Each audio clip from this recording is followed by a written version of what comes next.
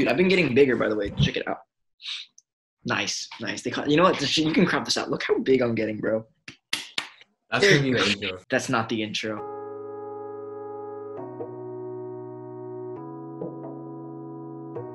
What's up, guys? I'm Dale. I'm Ishan. And I'm Aaron.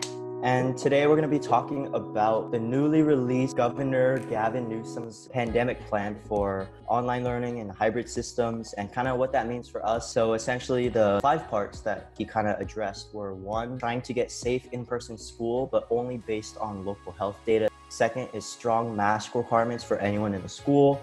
3rd is physical social distancing. 4th is regular testing and dedicated contract tracing for outbreaks in schools. And 5th is rigorous distance learning. I mean, the first thing I hear when I think of that is a couple questions, right? And I think that we were talking about this earlier, and Dale, you brought them up, is that they're like, depending on local data, they'll determine whether or not they're going to open schools. But our district has a ton of out-of-district students. So the first thing being that, how do you determine? Well, I kind of agree on Ishan where this point where Newsom is saying, oh, it depends on local data is super ambiguous. Like, it's similar to what our federal government has been doing this whole time, where they're just being super ambiguous. They're like, oh, you can base it off your local data, and look what happened to each state. Like, no one's on the right track. Well, I'm not saying no one's together on the same track. We need someone to set a standard, like a central standard where everyone can follow, and that's just not happening right now. Because I feel like there's just so much uncertainty, and we're not getting a lot of the details that we need. Well, to be fair, I don't feel like they know what's going on either. We need to know, like, how are they keeping us safe while maintaining this learning? Yeah, and another concern is that the plan that Newsom outlines really only requires testing for school staff and not the students, who are probably the ones who are more likely to bring in COVID into these schools. You can't really stop students from hanging out together after school. And the weight of that burden falls upon the school district to set guidelines for in-person teaching.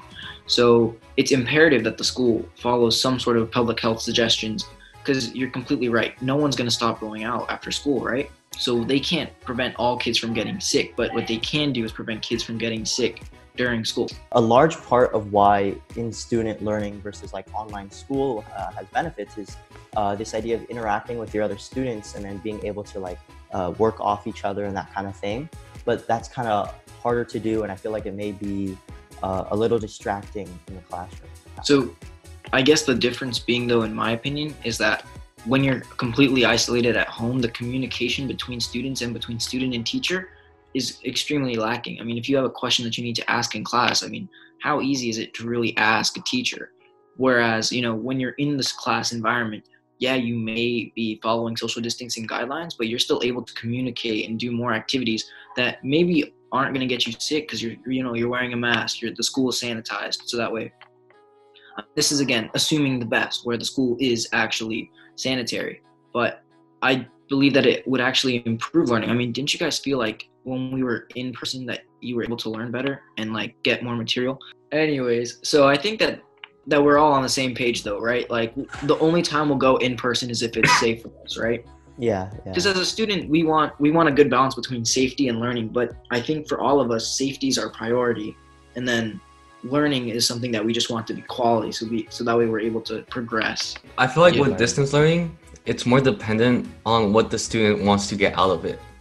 I mean, it's the same in person where if the student doesn't try it, he's not going to try it, but it's even more so in distance learning where the teacher can't be there every day or like every minute, just like staring over them and saying, oh, are you on your phone? Are you on your computer? I think at the end of last year, teachers took this on such short notice to adjust to online learning. But I feel like if teachers really thought about it this whole summer, they'll be more prepared. So there should be more ways for students. But I do know that our district is not doing the recording lectures. They believe that virtual classroom should be the same as distance learning. So they're just going to have teachers, do it their own way. And then it's fine. Is it going to be live? Or because I know for us last year, we kind of got to have our own hours. Like the teacher would set up work for the day, but as long as you got it done by 3, be waking up at like 9 o'clock and then just doing my work from 9 to like, let's say 1 p.m. And then I'd be pretty much done for the day, except for maybe studying after like at night. But would schools prefer to do something like that? Or would it be like an hourly basis where you still have these lectures and assignments, like classwork they have to do? I have no idea. Like for example, Spanish, right? Like a lot of the a lot of what we do in class is based on like the teacher giving us examples to write on, just working on the topics that we're covering. But then how do you do that online where someone could easily just do like Google Translate and show their work, you know? Exactly. So I think that was a big issue for us last year too, like accountability of students. And I think the beauty of in-school instruction is that there's a lot of structure for students, and when you're at home it's a lot more of self-discipline and making sure that you can maintain some sort of structure. And I don't think that schools are going to pursue the live port like option just because you don't really know what's going on at home with students, and so their hours may vary. And so I remember that was a big concern for a couple of the teachers that I talked to, is like they were making assignments due in the middle of the day, and I was like, I'm not home. Like I'm going out to get groceries with my parents and I'm wearing like a mask, or I'm helping my sister, because like it's more like a all hands on deck kind of thing now that we're all at home. And that's the issue with having younger siblings, right? Like distance learning is even harder for them to adjust to. Yeah, it definitely changes like family structure in a sense where you have everyone at home, and you know, it sounds so simple. We're like, oh, it's just your family at home. Like what could go wrong? But honestly, it changes so much stuff. Like even if your parents are working at home, it changes their productivity.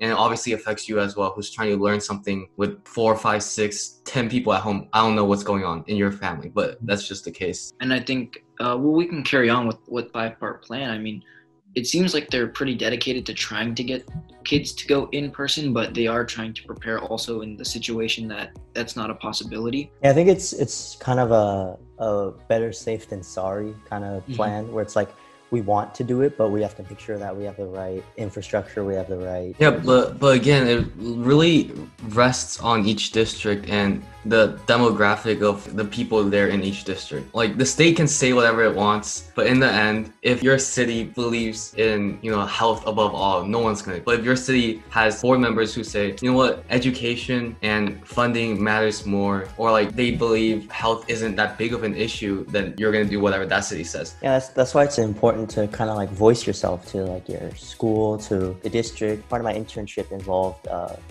watching some of these city council meetings, and even though it's online, they have public sessions where you can still call in and like address your concerns and they'll answer it. They're always talking about like they have different topics that they vote on and that kind of thing. It's just important to kind of voice yourself, you know, at these levels that will impact you, and you want to make sure that you're not left out. Yeah, I think being an advocate for yourself is definitely a big part of how you can affect and how you can sort of help address the situation that we're in. And then another thing being that I feel like there's a lot of confusion in the communication between local school districts and the California Board of Education. I mean, it seems like the district's waiting for guidelines set by the California Board of Education, and the California Board of Education is like, well, we're waiting for you guys to figure out what you guys want to do. And I feel like it goes all the way up to the federal government, where the California board is waiting for that funding like guidelines where, oh, if you do this, the federal government's not gonna fund you. Like I feel like the communication goes all the way down, even to us and our parents. And until this whole line from the White House all the way down to a household gets fixed, this thing's not going to progress as fast as we want it. Yeah. Exactly. But with that being said, I think that really does sum up exactly what we want to see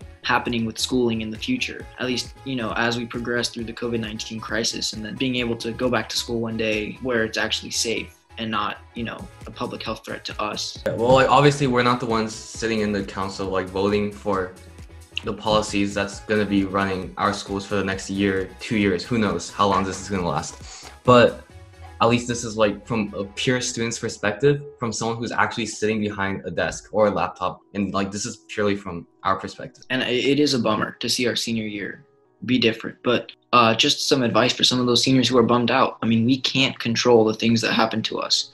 We cannot control the outbreak. But what we can do is control our response to it. If you are passionate about a certain way, use your voice. Go out, call councilmen, try to voice your opinion, because the student perspective matters.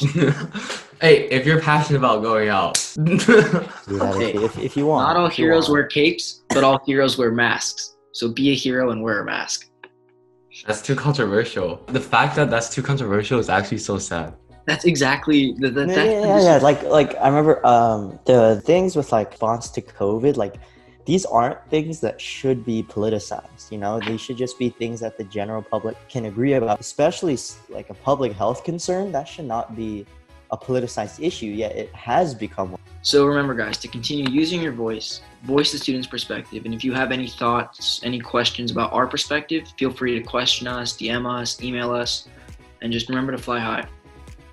Yeah, and I think in this time, what's most important is to stay safe and stay happy, you know, take care of both your physical and your mental health. Thank you so much for joining with us today, and make sure you follow us, subscribe to us. If you really like our content, we're going to be posting more as the school year begins, you know, voicing our opinions, trying to get other people on and voicing theirs. Thank you so much, and see you next time.